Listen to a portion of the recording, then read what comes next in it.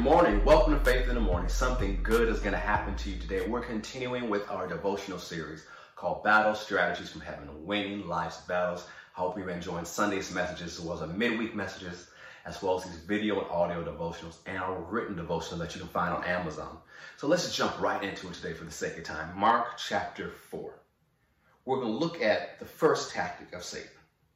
Jesus pairs them together.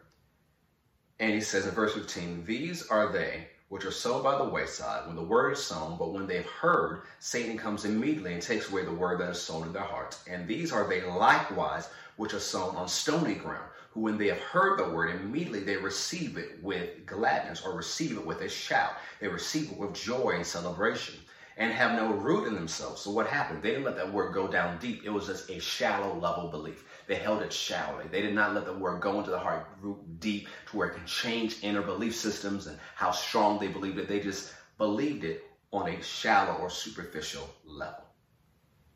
When they heard the word, immediately received with gladness, have no root in themselves, so endure but for a time. Afterward, when affliction or persecution arises for the word's sake, immediately they are offended. Now notice what Jesus said here. We look at Mark chapter 4 and he compares it to affliction and persecution to the scorching rays of a hot sun. So remember, he's talking to people who are in the Middle East. So imagine how brightly the sun can burn on desert sands and just different parts of the Middle East. So they can imagine that picture. And Jesus is talking about affliction and persecution having that heat, that pressure that it brings to your life. Is like the heat of the sun. And what did it do?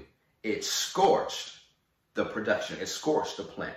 Now notice, these people received the word with gladness, with a shout, with celebration. They received it. They took it as theirs. They claimed it. They praised God for it. And they received immediate production, the parable tells us. So if you want to receive immediate production of the word, you need to celebrate. You need to receive it. You need to claim it. You need to identify it. And then you'll have quick production of the word in your life. But you can't stop there, because it says these group of people did not let it go down deep. So after you hear the word, you don't just take it once, like, I got it, I don't need to hear it again. No, you need to hear it again and again and again and again, because the scripture's faith comes by hearing, and by hearing of the word of God. So it's not a one-time thing, it's a continual thing. And you go over that message until it gets deep in your heart, and it challenges some things on the inside of you, challenge some deep held beliefs, challenge some way you thought, and you begin to make changes because of the words you heard. And as you do that on a consistent basis, that word goes down deep. And so when the pressure comes, affliction is pressure brought by circumstance.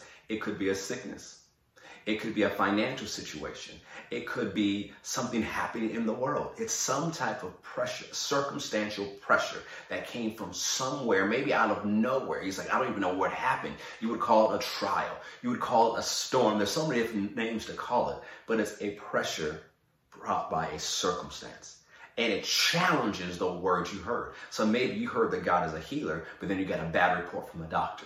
Maybe you heard that God is a provider, but then you got cut from your job, or there's some type of financial hardship that showed up, an unexpected bill that you don't know how to pay showed up. Or maybe it's something else that happened. Something happened to a family member, something happened at work, something that brought great pressure into your circumstance. And it challenges the word you just heard. And so often it challenges the word we just heard recently that we're so glad to receive. So what do? Do we throw a pity party? Do we quit? Or do we say, oh yeah, that word was too good to be true, and let go of the word and try to find something else? See, this is what happened to the second group of hearers. When affliction and persecution showed up, that it scorched the production of the word they heard. Notice, it didn't destroy the word. It scorched the production. The word would have kept producing in their life if they let the word go down deep. Yes, the production may have been done, but the word would produce more. But because they didn't let the word go down deep, they lost the word they had received in the first place. And when Satan's attack was done, their life had no evidence of receiving the word in the first place. So what do you have to do when affliction attacks? The first thing you do, you make a decision. You are holding on to the word of God no matter what. No matter what the circumstance says, no matter what the pressure says, no matter what people say, I'm holding on to the word of God. Then you have to develop what is called patience, or also translated cheerful endurance.